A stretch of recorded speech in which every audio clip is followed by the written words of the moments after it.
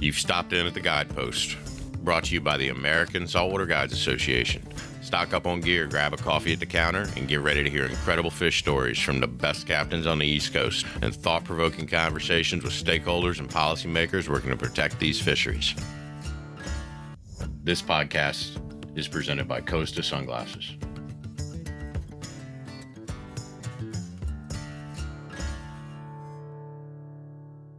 Thank you, Cody. Next, I have Tony Friedrich. Go ahead, Tony. Hey, Emily, how are you doing tonight? Thanks, Tony. I can hear you. Okay, great. Thanks for the presentation, Emily. We appreciate the time and effort of everyone on staff at the Commission. My name is Tony Friedrich. I am the Policy Director for the American Saltwater Guides Association. We represent guides, fishing-related businesses, and for this call, over 145 of the largest brands in the fishing world and well over 3,000 conservation-minded anglers. And all of those voices supported the emergency action as well as Addendum 2. You know, it's been said that your life is a sum of all your choices. And this is very true. And it's very true for striped bass. As I said before, we applaud the emergency action as well as initiating Addendum 2. But the choices that got us here can't be forgotten. We ignored the stock assessment in 2014 when it said we'd be overfishing by 2017. When we did finally take a reduction, it was too small because we hedged our bets on the robust 2011 year class, and we lost that bet. We went for a slot limit during the Addendum 6 process rather than one at 35, knowing full well that the 2015 year class would be available and harvest would spike. All of those fears came to pass in 2022 with the doubling of harvest during a critical rebuilding period. We then started the Amendment 7 process because states like Maryland and New Jersey wanted to keep harvesting, stall, make excuses. It ended up slowing the process down. However, with a little bit of luck and a tremendous amount of feedback from the entire conservation community, Amendment 7 turned out fairly positive. So anyone who is saying that this emergency action came out of nowhere has not been paying attention for about the last decade. Poor recruitment and fishing above the F rate, combined with a long history of poor decisions, dropped our possibility of rebuilding to an unacceptable level. So here we are, and this did not happen overnight. We look forward to the Addendum 2 process and fully expect that all sectors will contribute equally to reducing harvest and rebuilding by 2029. That would include the Chesapeake Bay commercial fishery, which has taken essentially no reduction during that Addendum 6 process. This fishery overall contributes around $7 billion to the GDP annually, maintains over about 100,000 jobs. The best outcome for everyone is an abundant population of striped bass for generations to come. Thank you, Emily. Thank you, Tony.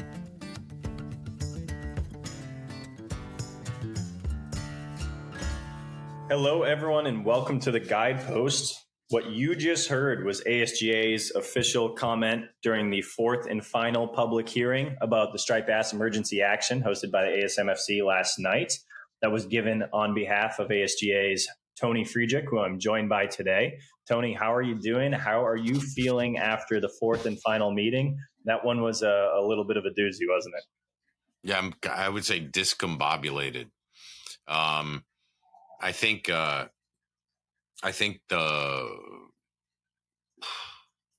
conservation community really showed up in spades. I mean, it was this is a rough count. I'm sure I missed some, but let's see. I think the count is going to be somewhere in the neighborhood of 71 pro comments supporting conservation, emergency action, and Addendum 2 versus somewhere in the neighborhood of like 15 to 17 negative comments. So 71 to 17 or I'm not 15, much of a whatever. mathematician. Would you call that a majority, Tony?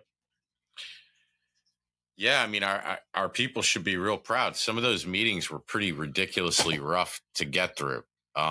Just listening to some of the stuff. I'm not I'm not going to get too much into that because I think that's what this podcast is about. We can tee all that up, but like you play those drinking games. You like watch a television show, and every time they say something, you take a drink. There's definitely a drinking game in these meetings. Like, take a shot every time someone makes a comment in the question period. If that one was in play last night, I probably would have been blacked out by the time that I got to the comment. Yeah. Just do it on a night that you're listening in and not commenting. But, Cody, a lot to tee this up and all the stuff that we heard. A friend made one of the funniest things I've ever seen. And I sent it to you today, but it is Striper bullshit bingo.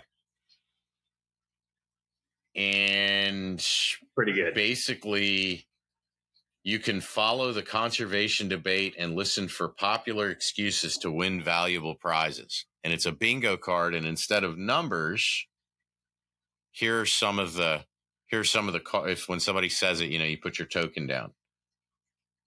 It's cyclical anyway. All the bass are 20 miles out. Water too warm. Water too cold.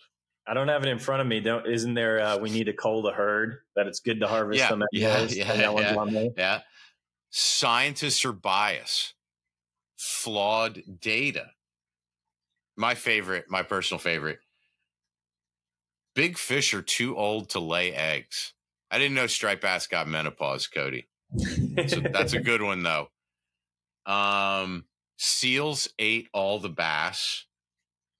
I want to be able to keep the fish of a lifetime. Open the EEZ. Last year was the best year I ever had. Boom. I just opened it up. If we had played this last night, I could have filled 80% of the card up in 5 minutes. What do they call it when you get like double bingo, when you get like the full cross right across top to bottom, or you get the X corner to corner or something? Honestly, you probably could have filled them all in. I'm looking. We didn't hear bass eat all the crabs. I don't know if that was on. No, that's because the numbers are so terrible in the Chesapeake that they don't eat all the crabs anymore. So listen, Cody, that my friend is one heck of a thing to bring up. So one of the things that we heard throughout these meetings, right? One of the things that we heard throughout these meetings was that the Chesapeake Bay, it's filthy and it can't support the fish and it's the end of days and whatever. Well, I didn't bring this up, okay? I didn't mention this in my testimony, which everyone heard, but I was right on the cusp of mentioning this. So during the winter, the Chesapeake scientists in the Chesapeake Bay do what's called the winter dredge survey. And, as most people know, I think probably the most valuable fishery in the Chesapeake Bay is commercially is blue crabs. And so in 2022, the number was horrible. We had the lowest population of males on record. We had it was a disaster. The numbers of females were down. Everything was terrible. So there were some huge reductions put in place on commercial and recreational crab limits. Recreational crab fishermen are not allowed to catch and keep females. Commercial fishermen are, but both male and female, huge reductions put in. So Cody, are you ready for the numbers? So they did the winter dredge survey 2022. They do it every year, but I'm going to give the 2022 and the 2023 numbers. Water quality hasn't changed. Nothing's changed. Nothing. There's still all the problems that we have.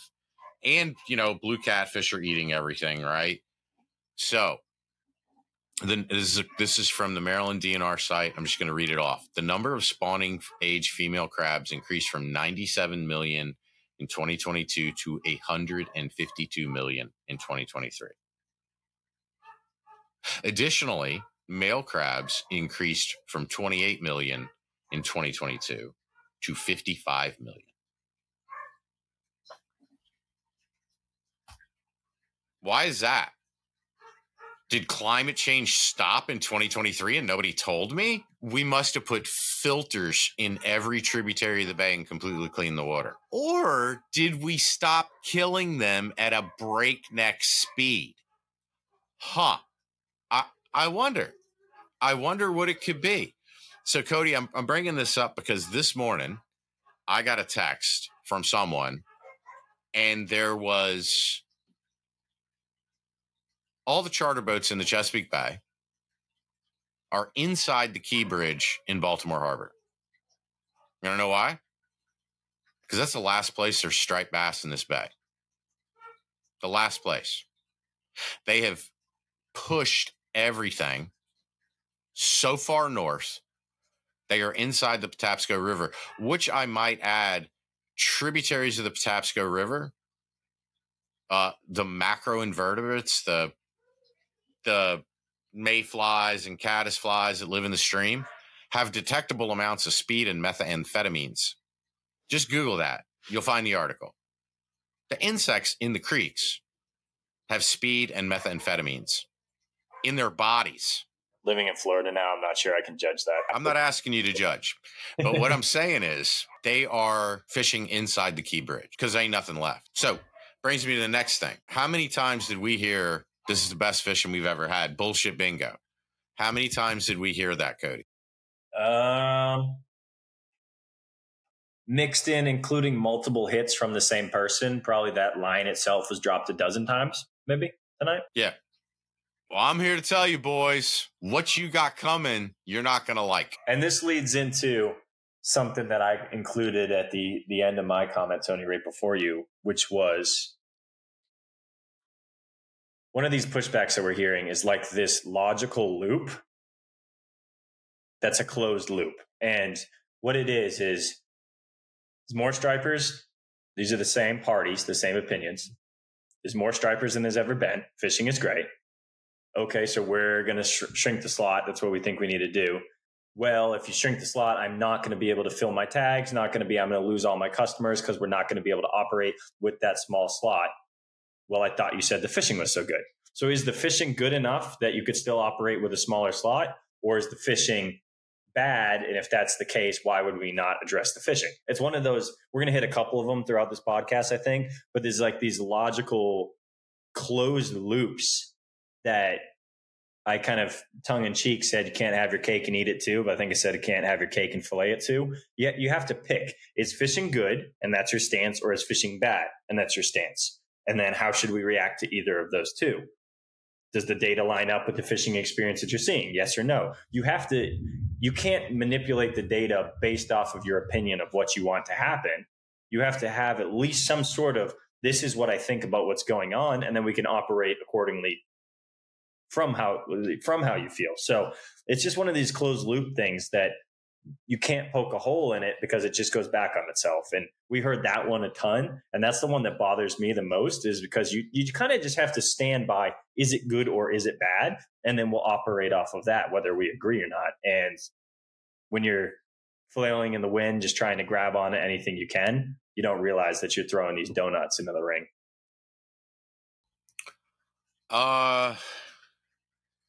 Yeah. If everyone heard my comment, the thing that surprises me the most is how people think this emergency action was a surprise. I mean, didn't surprise me. We might have to add that to our bingo board, like hidden timeline / corrupt commission. That would be a oh really- my gosh. One of the best comments was, someone basically said that they were kind of a thought leader for thousands of people, and then they asked why they hadn't heard of the meeting. That was a belly laugh kind of thing. And what was the other one? My goodness, we were talking about it earlier. We were like, we got to bring this up. Well, the other glaring, I can't believe you just said that one, was someone said that there should be no slaughter size limit. It should be every person gets to keep one bass of their size choosing, and they would take out their 5 to 10 customers, each catch their 5 to 10 bass and go right back in. Like that's another kind of logical fallacy that has come up a ton here recently, which is once I hit my limit, I just go right back in, and we never drop another hook below the ocean sea level. And we go right back in because we're so thoughtful about our care and impact on this fishery. And now so many more fish are going to die because you've shrunk this slot. And now I just have to keep fishing until I can get inside this smaller slot. And it's never going to happen. And so then we have to do the math of, okay, well, how many fish are you going to have to catch to get your fish within the slot? And we're doing comparative analysis of 9% of something dying of X number versus 100%. But definitely bothers me. I'm in a million different groups from all the different states involved with this. And you see all these boats with dozens and dozens of anglers. They've all got their fish. We're not even anti-harvest. Awesome. More on you. You're within the rules. You took your fish for the day. And then it says, we continued to release hundreds of them until the sun went down. You're never going to believe this. Book your trip next week. Hold on. I thought everyone got their one and you guys went back in to play patty cake. So you can't play. That's logical fallacy number 2 in our new bullshit bingo. More fish are going to die because the slot is smaller. Personally, I don't think. Cody, logical fallacy number 3. If they hadn't made any changes, if there was no emergency action, we hadn't doubled harvest. They're going to be in the same situation in 4 years. There's no good recruitment. It's going to be incredibly difficult to catch a 28 to 35 inch fish in like 4 years when those first bad year classes start matriculating. First one was 2019. So yeah, that's 4 years old. In 4 years, it's going to be piss hard. And in 5 years, it's going to be even harder. And in 6 years, it's going to be even more difficult because there's not enough being born. So like, this is a situation that anyone deals with at any time with a slot limit. Isn't that a little elitist of you and out of your lane to look more than 3 years into the future? How dare you? How dare you?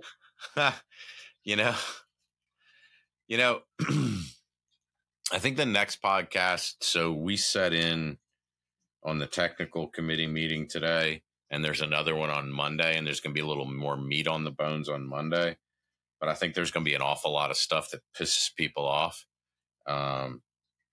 about this technical committee and planning out the addendum. I don't want to give it away. I'll just tease it out there and say next podcast or 2, you should probably listen to our breakdown of the technical committee meetings, because I was pretty miffed after such an awesome showing for conservation.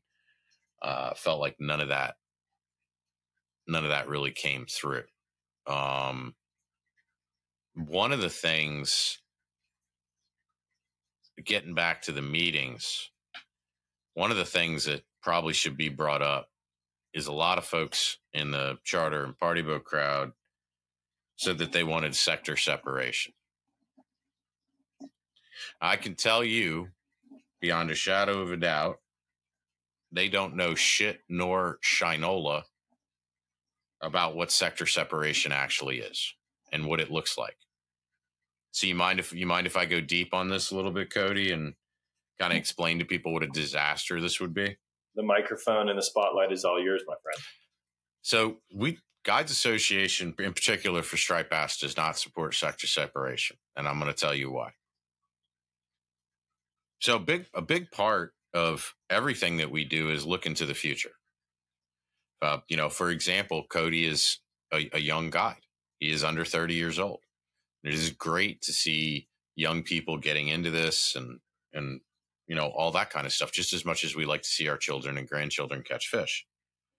So I'm going to ask everyone in the audience a question. If there is this third sector for guides, charter boats, charter for hire, party boats. And let's say they get 6%. Well, that's going to be a hard quota, right? Numbers of fish, pounds of fish, whatever. So what happens if 50 new guides want to get their license and start next year? There's less of that quota to go around. Your season's now shorter. More next people year, at the party and less cake to go around. Next year, 50 more guides want to start a business. So what usually happens is they cap the guides. So new people can't enter. And then the next thing that happens after that is once they cap the guides, the number of guides, now you have equity as a guide, charter boat. You have some kind of license that 100 other people want. Some kind of permit that says I can be a striper guide. Well, and guess what happens? You get old, you turn 80, you hire a young guy to run your boat. You die, you grandfather it to your son or your daughter. And they have somebody run the boat. Right? Right? No new people join. If new people join and old people don't fall off, you have less and less quota. So that'd be number one.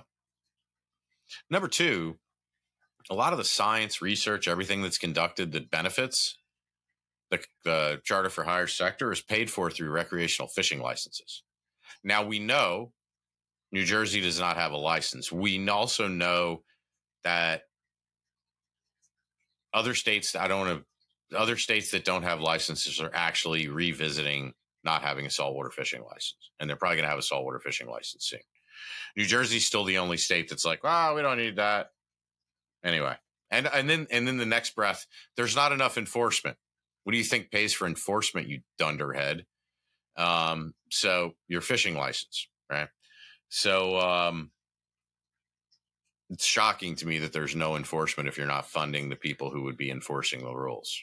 Shocking. That it's really hard for my feeble brain to make that connection.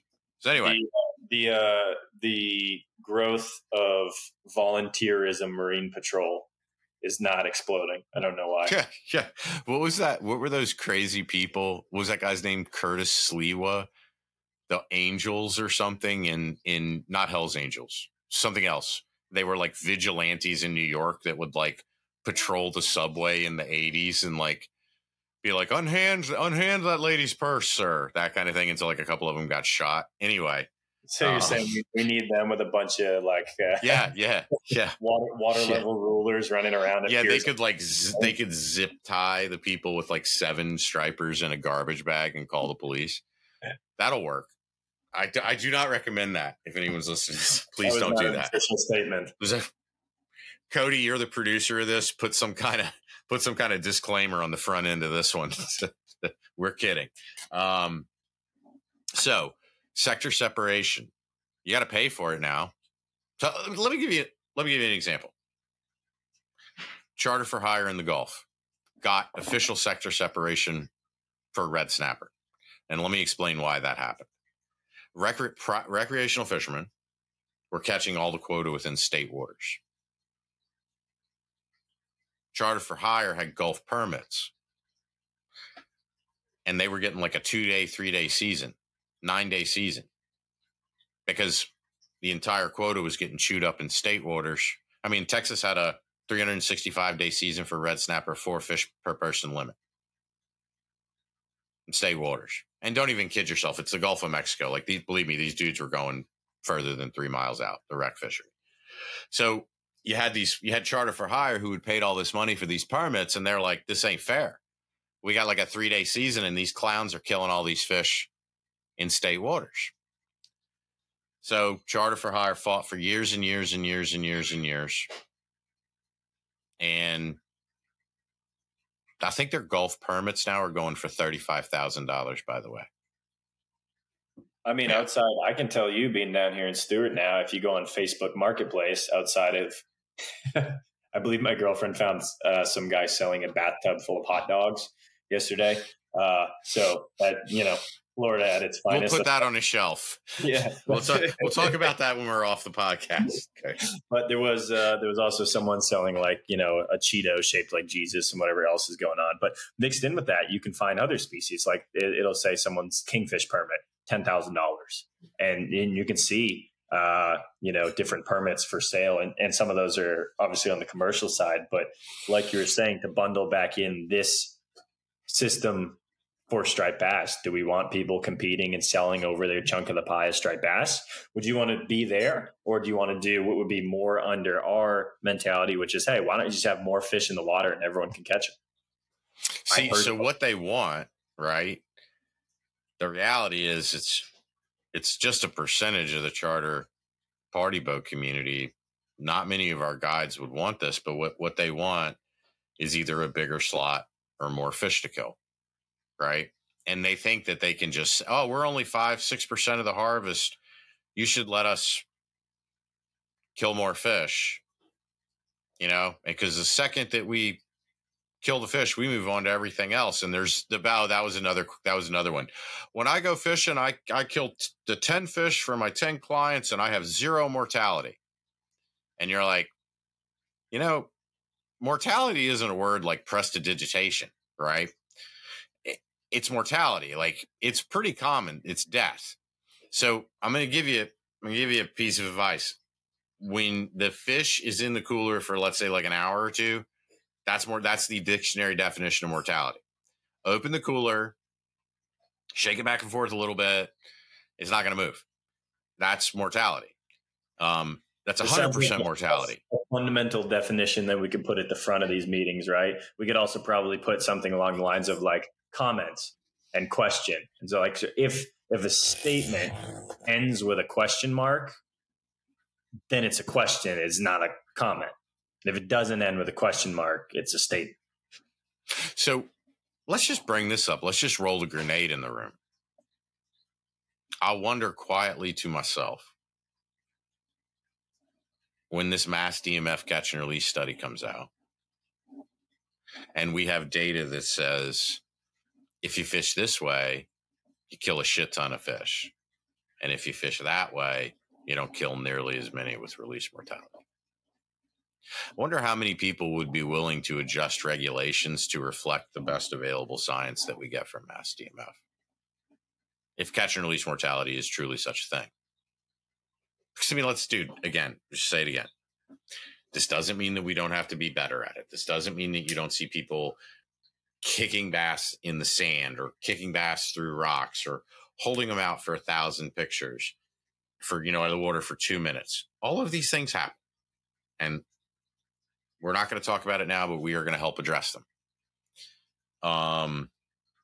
So you mean if I use the hashtag catch and release, you're saying some of my fish do die? Yes. I'm fundamentally broken. That's, I put something up personally on that, but it's that, right? It's a blood sport. Yeah. Okay. But and you know what, Cody, if you're going to acknowledge that, you're going to acknowledge this. It's over a $7 billion fishery. That's what it adds to the GDP every year. It supports 100,000 jobs plus. Okay. 97% of that economy comes from the recreational community. Charter for hire and private rec anglers, 97%. Okay. Out of that 97%, to frame that, put that right there.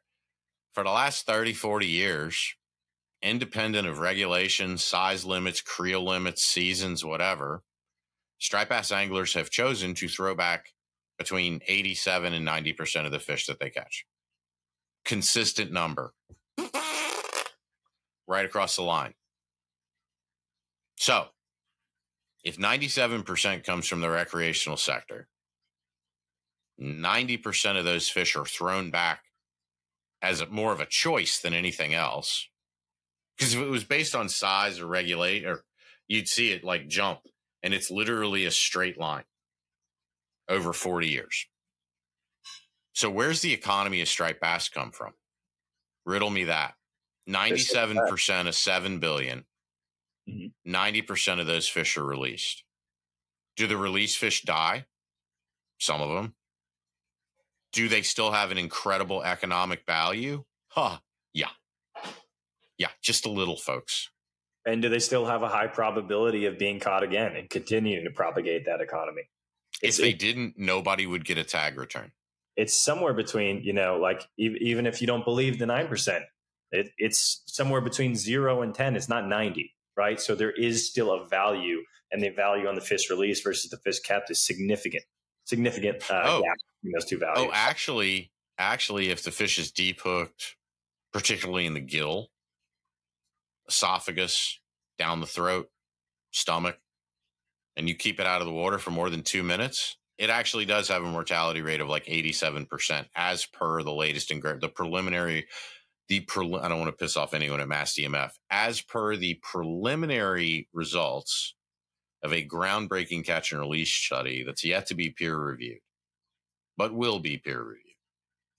The preliminary number's 87%. You know what it is if you hook them in the side of the face?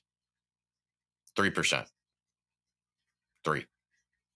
So if somebody told me I could cut mortality by 66 2/3%, from 9% to 3% if I made gear restrictions, but they can't be enforced. Okay, tell that to every goddamn trout stream in the eastern U.S. that doesn't allow treble hooks or bait. Tell that to them, that it's not enforceable, because it sure as hell made a conservation impact on a fish that's a hell of a lot more delicate than a striper. Yeah, I understand it it depends on what we're talking about. I understand it to a certain degree, but the whole non-enforceable versus, self-enforced regulation, there is just that dynamic to all of fishing.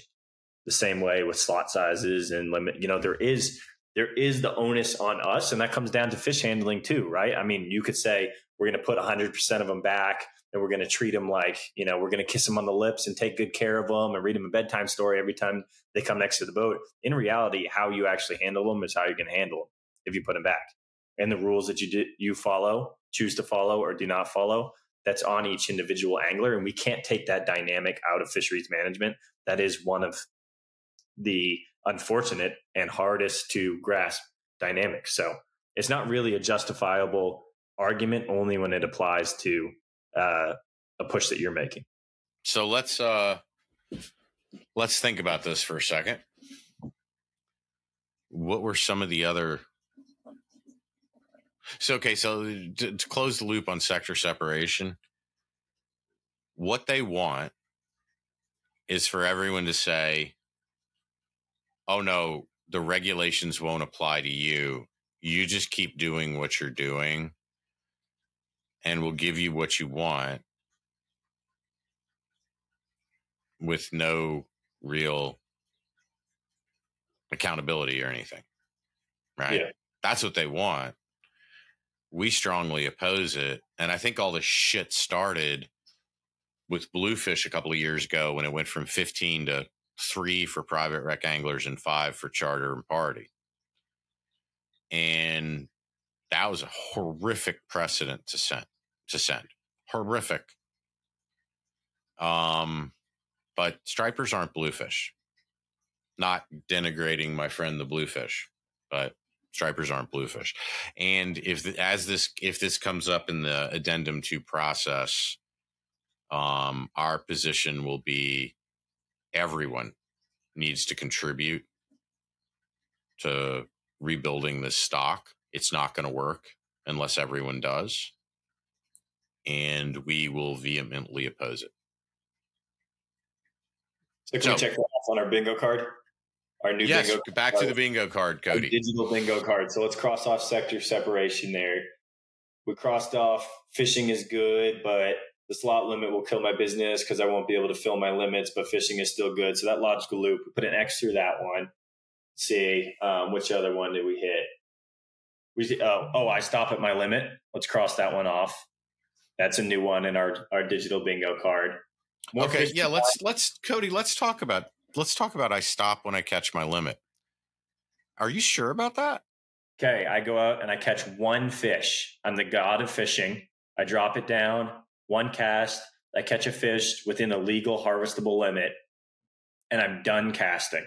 These are the gods of fishing who are going to harvest. They're that dialed in. They have x-ray vision into the size of every fish that they're casting at, put it right on the bullet, boom, 1 for 1, 100% mortality rate.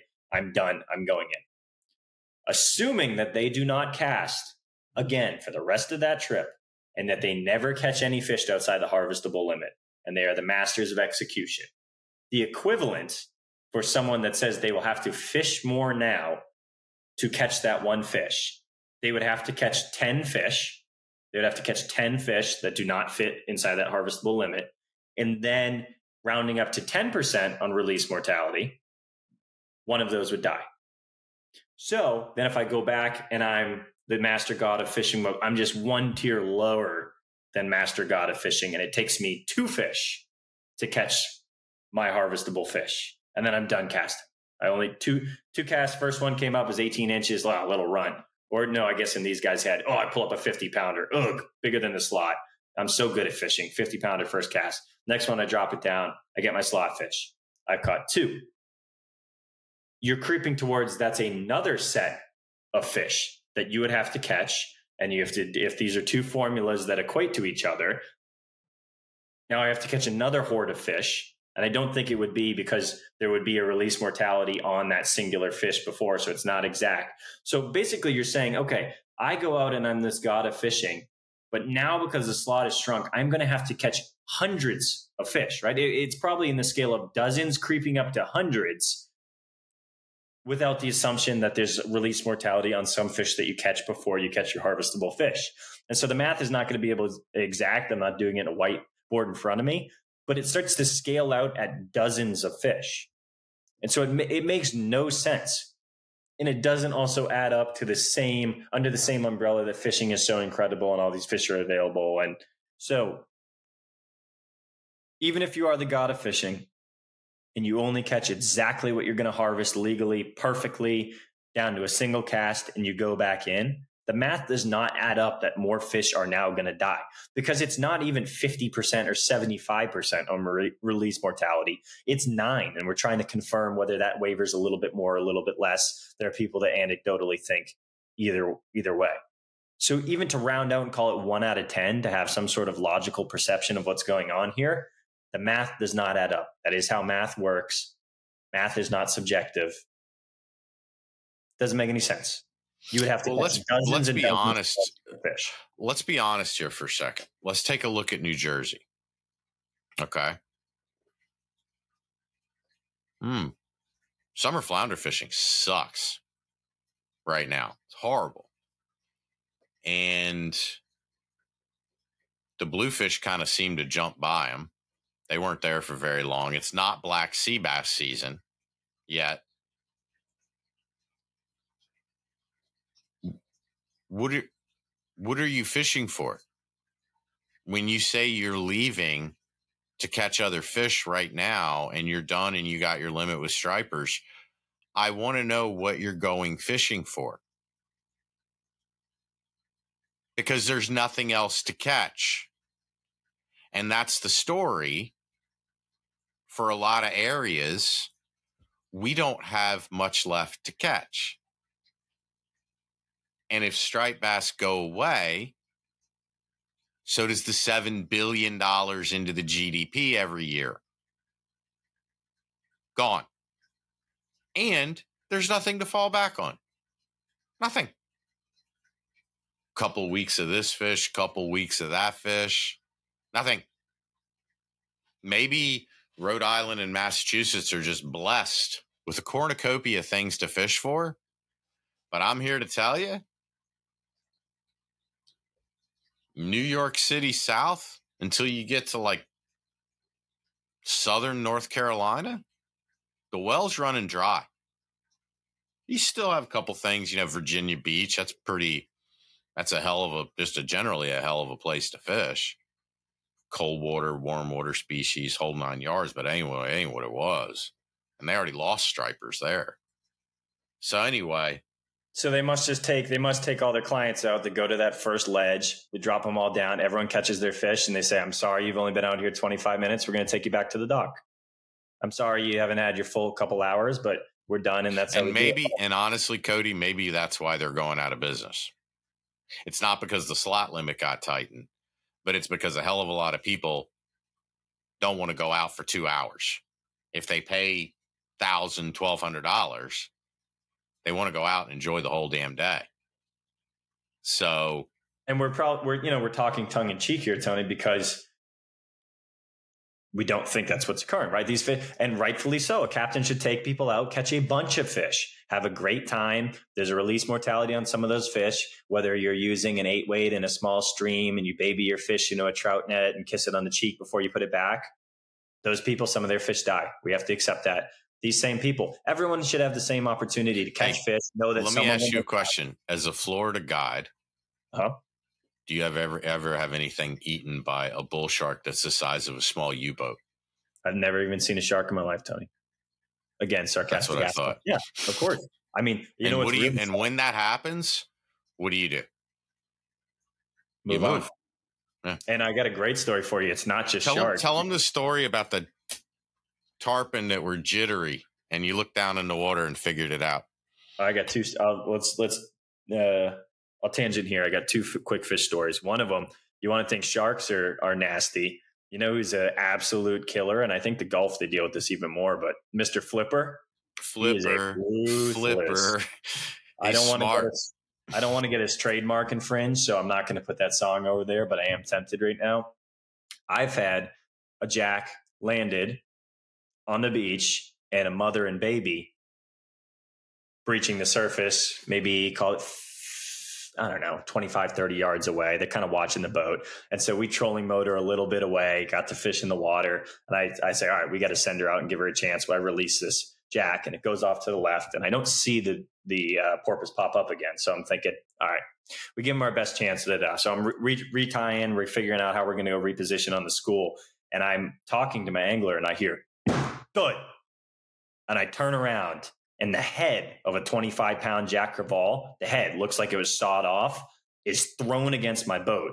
And there is red splatter on the side of my boat. And I kid you not, this is not a bullshit fish story.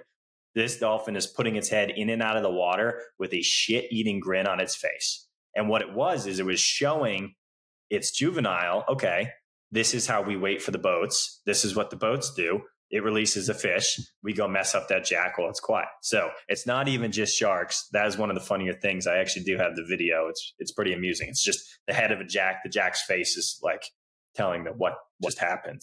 And so, but it's not even those. And also on the shark thing, you can tell a lot by how tarpon behave, how they're behaving at the surface, especially if they're in a school. That's not really groundbreaking news, but you can read their body language and learn a little bit about what you're doing. Are you too close? Do they like what you're doing and your behavior? And I was out there one time. I think we were shooting videos, me and a video guy, and these fish, I was so far away from them and I was waiting for them. They started acting finicky and they started giving me they went from soft rolls to hard tail slaps, and they come up and they go through, boom, go through. They're tail slapping on the surface. And I think I said to the guy, like, what? I'm not even close. Like, big girl, why are you so mad at me? And I looked down, and in the shadow of my then 18-foot skiff at the time, but 2/3 of the shadow was taken up by a giant hammerhead who was sitting dorsal fin to my bow, hiding under my boat. And he was saying, well, why don't you just throw a fly in there and hook one of those guys? And you do all the hard work, and then I'll go in and get the easy meal. So these are all just dynamics we deal with. And as a captain, as a recreational angler, you have to accept it. And there's things you can do to mitigate the risks across all the different types of risk of fishing. But these are things that we do have to accept that occur. Yeah. So sometimes your stuff gets eaten. Sometimes you hook it in a bad place. And I wanted to ask you, like, what do you do when you see flipper or a big shark? You pack up and go somewhere else. Yep. Right. You're fishing somewhere else because we've had this me and you have had this conversation. Like, it's really tough to see your fish get crushed by a shark, right at the boat, and you don't want it to happen again. And you just kind of trust your ability to be a good guide to say, like, they're on us. We're going to go to another place. I'm not just going to feed sharks, right? does no good for anyone. Not for the shark, not for the fish, not for us. I'm out of here. Yep. So as striped bass anglers, I think when we get this mass DMF science, once it's peer reviewed, but we look at this preliminary data, you have these wild swings in how a fish survives and how it doesn't. And we're going to have to educate people, and we're going to have to make those decisions. And I'll tell you, education's only going to get you so far. It's only going to get you so far. Regulation gets you a lot further. And then you get 5-10 years into the regulation, and people don't even remember what it was like before the regulation. Just time. Shifting baseline. It's just a time. It's just time. You know, that's it. So that would be correct. So let's go to what I consider to be one of the most egregious.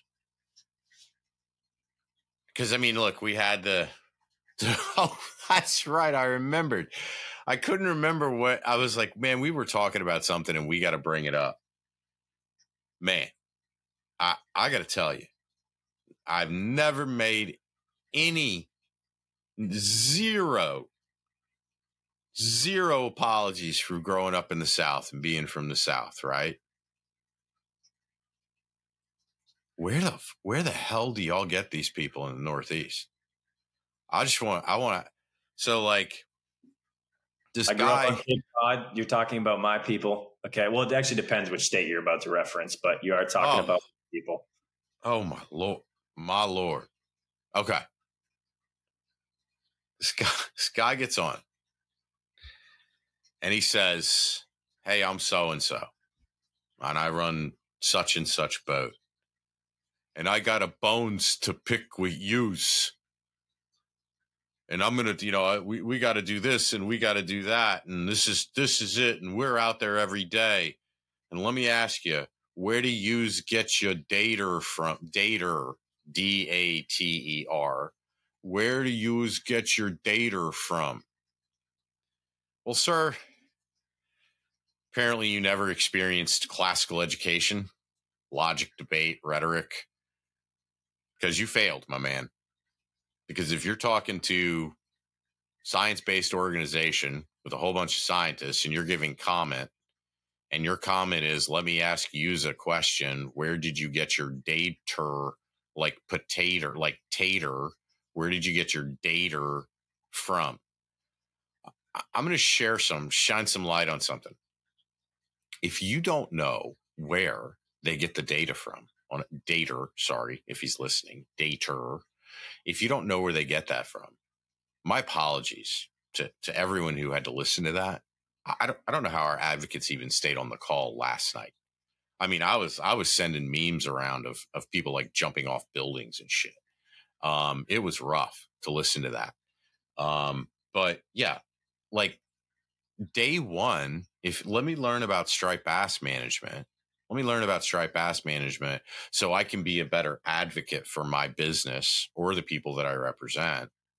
So I'm just going to go to the ASMFC website and I'm going to click on the little tab that says management. And then I'm going to click on the little tab that says Atlantic striped bass. I'm going to spend like 15 minutes reading it. And I could tell you where they get the data from. Data. But if you're so unprepared for one of these meetings, I mean, no, by all means, don't change because of me. You're making my life genuinely easier. But I don't know. If you were an electrician, would you know the National Electric Code? If you were a plumber, would you know the codes, the county codes and the national codes for your business? I don't know, man. I don't know. If you're a restaurateur, would you be a part of the state restaurant and bar association? Probably, if you're smart. Do you think that the advocates for those associations basically go up and be like, so what's this mystical federal agency that controls food? It's called the FDA, sir. I mean, it's embarrassing, frankly, but please don't change because of us. Because again, it makes shit super easy. But so let's check our data, data, distrust in data, however we want to say it, however, wherever you're from and however you pronounce it. We can check that box because that was hit a couple times. We've probably talked about this a bunch in the past, but there was the expected go in on MRIP data. And, it was interesting. What's interesting in the oppository side to the data recruitment concept is they kind of were in this feedback loop of your data's bad. You should trust our observations and get data from us, comma, we do not trust your data sources. At the ramp, we lie to them and we don't even talk to them. So you're stuck in this another little knowledge loop. We should trust you, but you don't trust the current system. So you lie to them or are not willing to give accurate information to them. So that information isn't accurate. And because that information isn't accurate, we should trust you, and you're the source of the inaccurate information. We're in another one of these loops here. Is the data good or bad? Cody, I want to pause to make everyone laugh. So I'm not the brightest bulb in the pack, but you used the term oppository, and I was like, shit, I never heard of that before. Is that like opposition? Is that like a different, is that a derivative of the word oppose? So I just Googled it while you were talking, while we were on the thing. So this is from thesaurus, oppository, a medicine in the form of a small plug that's inserted into a body cavity, especially the rectum or vagina, where it melts at body temperature. So, listen, all of y'all should listen to us because we are definitely the smartest people. You should all model your lives after us and follow us blindly into the great abyss. But I don't know. I had to do that. And if the definition had been anything else, I would have told Cody after the podcast. But it was so goddamn funny that I had to bring it up. So we'll say there, I think there was some oppository going on last night. But we were in the meeting, but we're talking about the opposition. So. Oh, shit.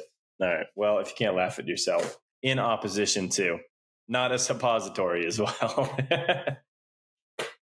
Okay. But I would love your opinion and your follow up on, as a master of language that I am, let's look at, and I never claimed to be a master of language.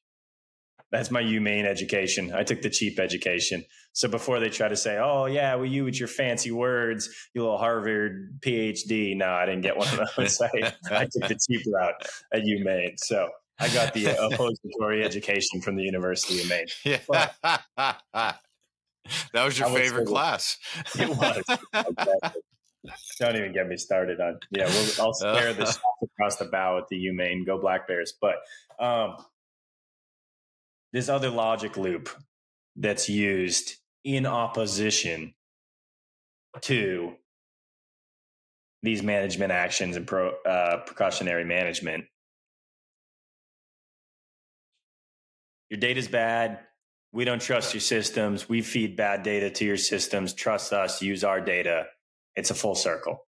I'm the source of bad data and you should trust me. I feed bad data to your current systems. I would like a better system. So what is a better system of data? And it's really hard to count fish under the water. And we also, I think, as an organization, acknowledge that none of this is perfect, right? It's all operating off of best available science and how we could look at counting fish live under the earth. I'll ask you an oppository question. What part of the data, we clearly lost some effing brain cells listening to that too long last night. What part of the data contradicts what these people are seeing on the water? I'd like to know that.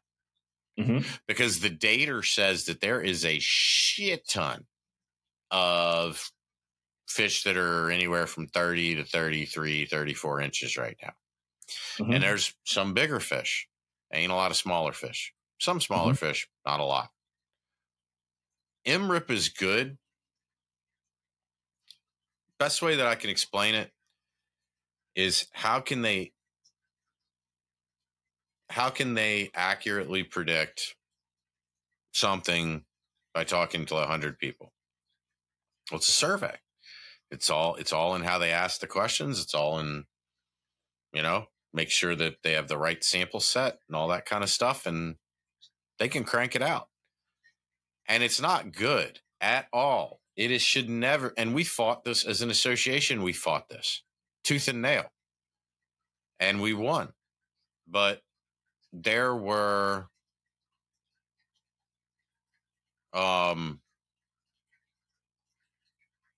states that drilled down to monkey around with conservation equivalency were like, how many fish were caught here in the first 3 weeks of April? MRIP is terrible at that. And if you look at the column all the way to the right, it says PSE, that means percent standard error. It's like 60%. But if you look at the coast-wide data for the year, real broad picture, like a PSE of like 7%, 6%. Pretty effing good. It's pretty robust. So the problem with MRIP is really that people use it in a way it's not intended. But if it's telling you there's this many fish that are this size and this many were caught over the course of the year in the entire coast, it's pretty damn good.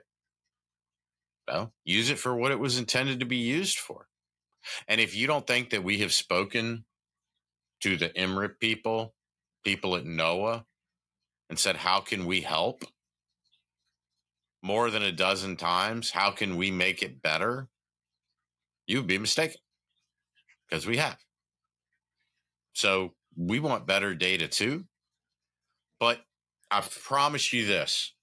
I promise you, take this to the bank. If that data had said, holy shit, there's 3 times as many striped bass in the water, you guys can go back to killing 2 of them a day. No fucking slot limit. Minimum 28, go for it. Those same people would have done a parade, blown trumpets, and thrown rose petals in front of the scientists when they walk from the building. Because data said so. Because the data said so. You might have to make a detail out of this. We might have to have a little scientist that says sound data. Please leave, send comments to saltwaterguidesassociation.org if you would like us to make the oppository data sticker. I think it's going to be one hell of a sticker.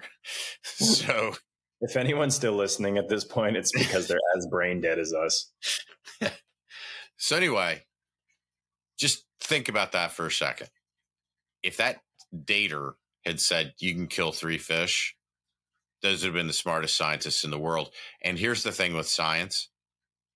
You can't agree with it only when it tells you what you want to hear. Then that's not supporting science.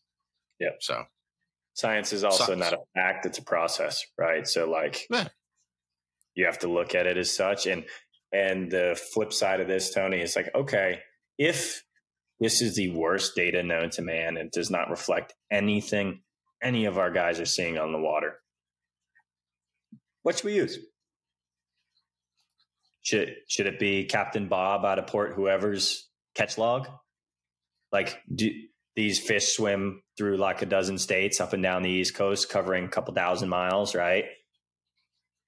Do we praise almighty Captain Bob out of Lord knows where, Rhode Island, Connecticut, Mass, New Jersey, wherever? Okay, Bob caught 57 today, so all is good. All hail the holy Bob. Or is it Bob and Jim's? Jim's a couple state down. He also keeps a good catch log. Are we going to use just those 2 catch logs?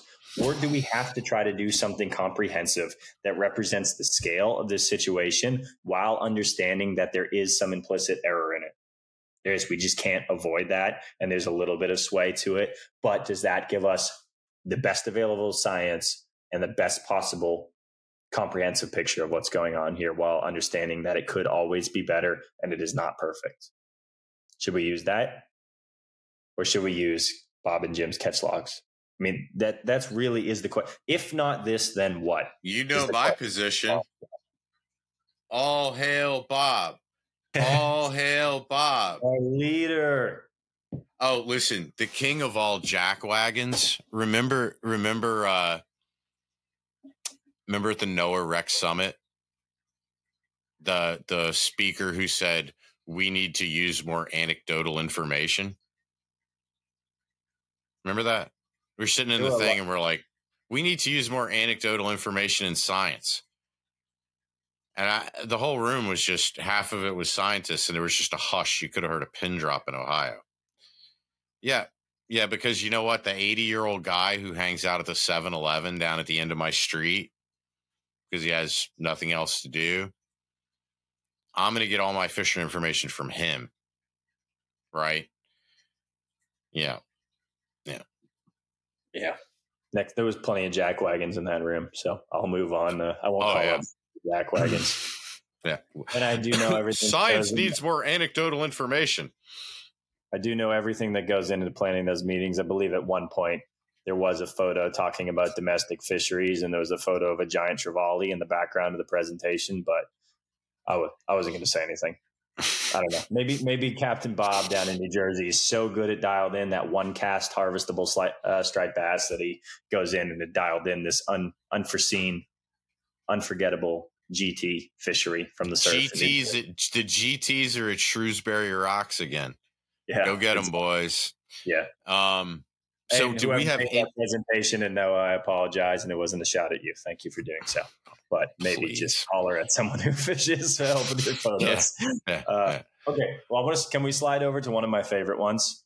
And this is one I actually like to. I don't think I'm the most morally sound, perfect human that walks this earth, but I like to think that I'm a caring person that understands that everyone has their own story. Everyone comes from different backgrounds. I am very, very, very blessed for all the opportunities I've had in my life, all the great mentors who have helped me get to the place that I am, which is far from high up the totem pole, but I'm very proud and happy in my life. All of that going into the fact that I like to look at my opinion of fisheries and realize that everyone should have an opportunity to access them, whether that's someone that's got $5 for a Walmart set up and be able to fish them from the jetty, fish them from a pier, or someone that's got a $500,000 center console, has a 6-bait spread with these insane kites, and they're dialed in on being the best sailfish fisherman or tuna guy or whatever that may be up and down the coast. Fishing should be for everyone. And there should be a lot of fish in the water so that everyone has a chance to catch a fish. That's my personal opinion. And I believe that aligns perfectly with what we think about fisheries. And for everyone should have a chance. So, well, okay, you go. Keep going. I'm sorry.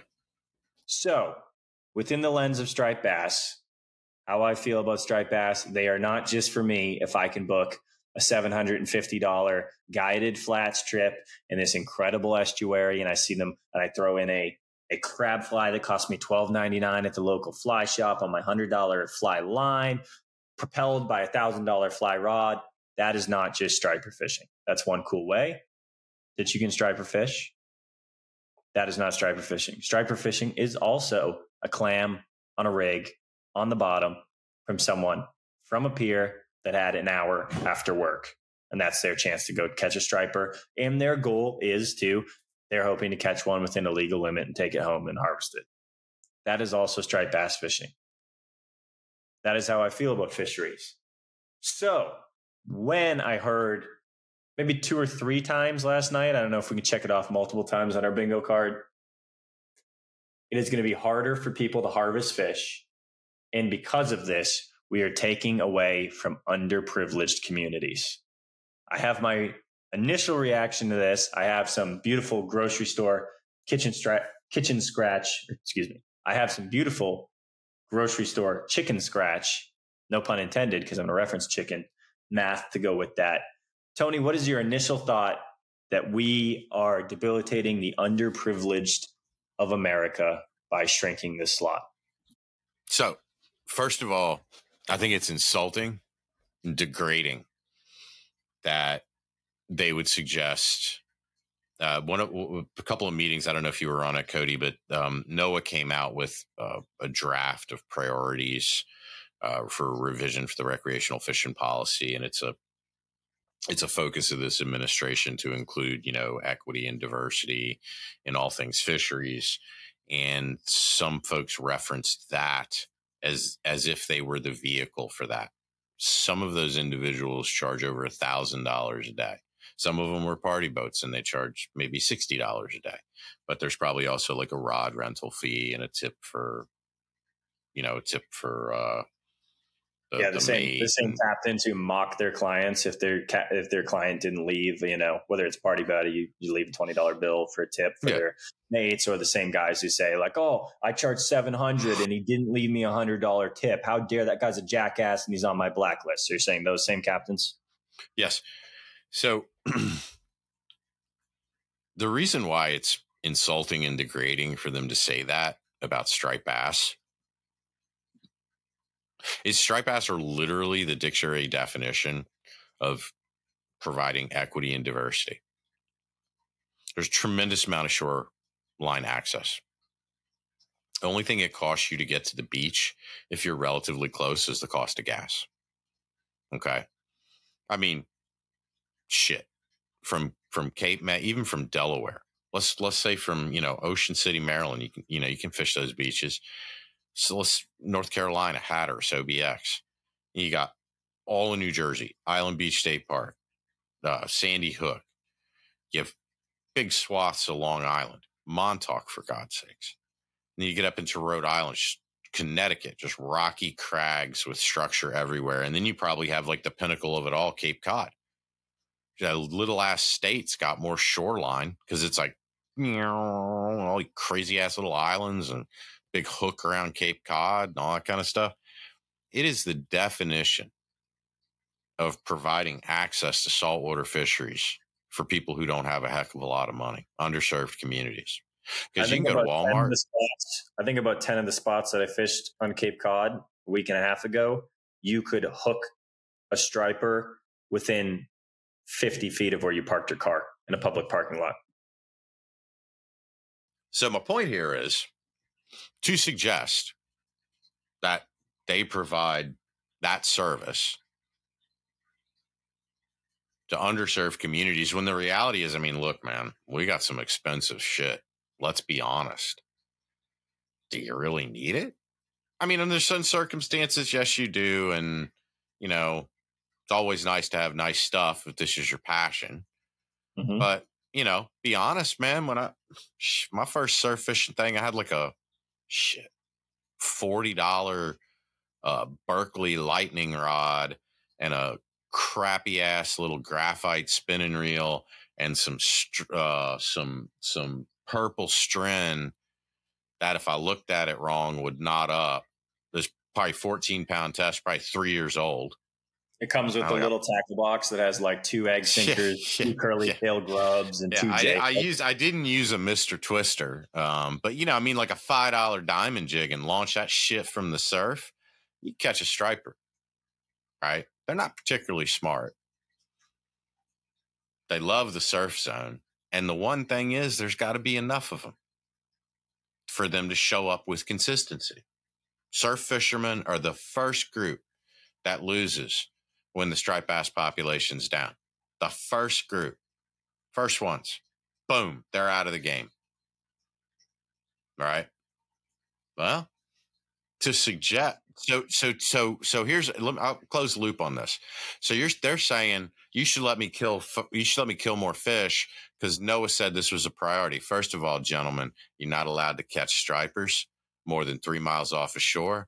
What does NOAA regulate? The EEZ, which starts 3 miles off of shore. So you kind of miss the target on that argument because NOAA has nothing to do with striped bass other than collecting the data, right? So you missed there. And the other thing that you missed is when you kill more of them and they're not as abundant, you are doing the polar opposite of looking out for diversity and equity. Polar opposite. So shame on you for saying that. Heard you say it. Heard a bunch of you say it. And that is the weakest ass argument I've ever heard in my life. And I'd prefer if we didn't hear it again, or I don't know. It was distasteful. Right. Captain Bob of the SS Mother Teresa and all their lower income community work that they've done. All I know is a little bit different down here and a little bit different on some of the specialized vessels. But, on a party boat, if someone's $60, $75 in to their experience on the water, they catch a top end slot fish. What are they taking home, Tony? Maybe 5-6 pounds of meat. If they're pretty good with you got a mate that's a stud, he's down to the absolute rib cage and he's getting every piece of meat off there possible. 5-6 pounds of meat at $75 for the experience. Plus, that's their cost. Maybe they leave a tip, and is there a rental fee or whatever? Call it, I don't know, $60, $75, getting 5-6 pounds. You're somewhere around $10 to $12 a pound for what they're taking home. Do the underprivileged communities of America have $12, $10 a pound to spend on a perishable item? If they did, could they not take that $75, go to Aldi where chicken is $2 a pound and walk home with $35 or 35 pounds worth of chicken that they wouldn't even have enough fridge space to, we don't need to dive that deep into it. The math here it's just kind of insulting, like you said, right? Like, oh, I am the Mother Teresa of our coast and I take the underprivileged who are scraping pennies out and I am the way that they feed their families. It is a blunt statement. Guided fishing trips are never the cheapest way to feed your family. Now, I don't think someone shouldn't be able to go out and get some food for their table and enjoy the experience of catching their own food and taking it home. Yeah, but it's not a vehicle. It's not the people. path to solving. I don't know, man. Anybody who's saying that, guess what? They never been really poor. They never been really poor in their life. Because when you're sitting there and you got a little bowl of rice and you're sharing it with your dog, and you don't know how you're going to pay rent or anything else, you ain't like, oh, let me hop on a party boat or let me hop on a charter vessel and I'm going to get 2 fillets of striped bass for God knows how much money and I'm going to feed myself.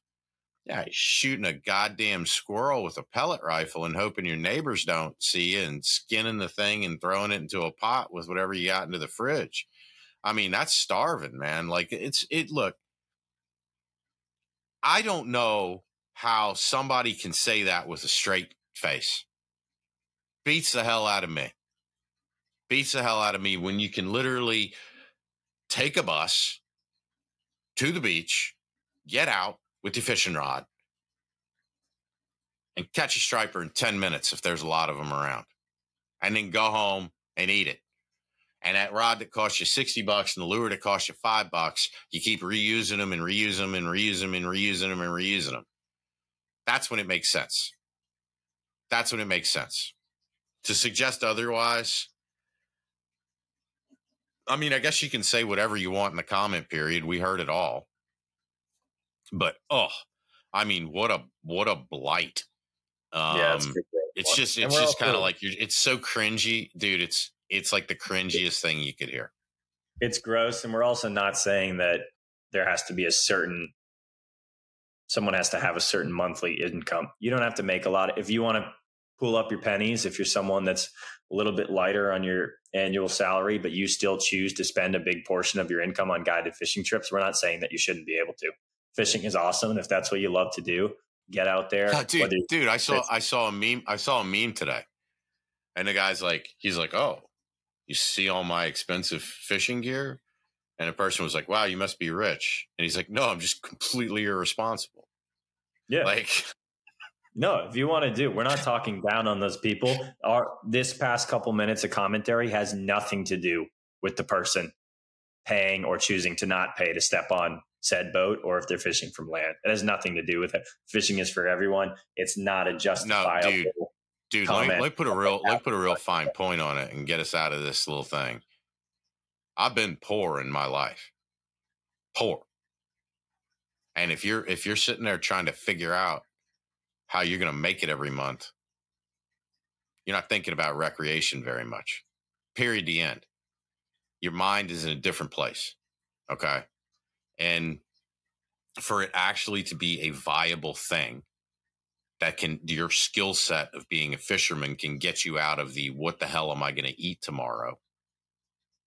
situation and you live close to the coast, a striped bass is a good goddamn answer if there's a lot of them around, because they're not smart. You can catch them on just about anything. You don't need expensive gear most of the time. And their abundance can help people like that over the hump for sure. But when they're not around, your next option isn't, I'm gonna go out on a guided trip, right? Your next option is chicken at Aldi's or whatever. That's it. Period. The end. And if you've ever been poor in your life, you're shaking your head because you understand what I'm saying. So, and we're not knocking chicken at Aldi too. They actually got pretty good chicken at a pretty cheap rate. It is kind of annoying when you forget your quarter in the car, so then you can't get your card up front. But I've shopped many a time at Aldi, and they actually have some pretty decent deals. Good way. I was telling you, man, Royal Farms, man, that's a little gas station chicken by us. Woo, $8 mixed white dark meat. You get like 7-8 pieces of chicken. Slap your mama good. You watch them make it right in front of you. All right, so let's round it out, Tony. We've gone through our bingo card. We've hit sector separation. We've hit stopping at our limit. I always stop at my limit. We hit fishing's good. We can't fill tags. We hit more fish will die if we got a smaller slot. We fished I'm the holy Jesus of fishing, and I serve our underprivileged communities through my boat. Is there any other ones we haven't checked off? This is just in reference to last night's meeting. I mean, science denying. Where'd you get your data from? There's more fish out there than I've ever seen. We catch our limit. Did we hear climate change last night? I don't think so. No. So maybe I think I addressed that with the crab stuff. It's just don't fall for it. I'm not a climate change denier, but anyone listening to this, when you hear that, they've co-opted the discussion and used it to suit their own narrative. And when you hear somebody say that's saying they should be allowed to kill more fish, it's just some BS line that they say. So don't buy it. Don't feed into it. Don't play the fool. They're co-opting the argument, using it for their own potential gain. I'm trying to think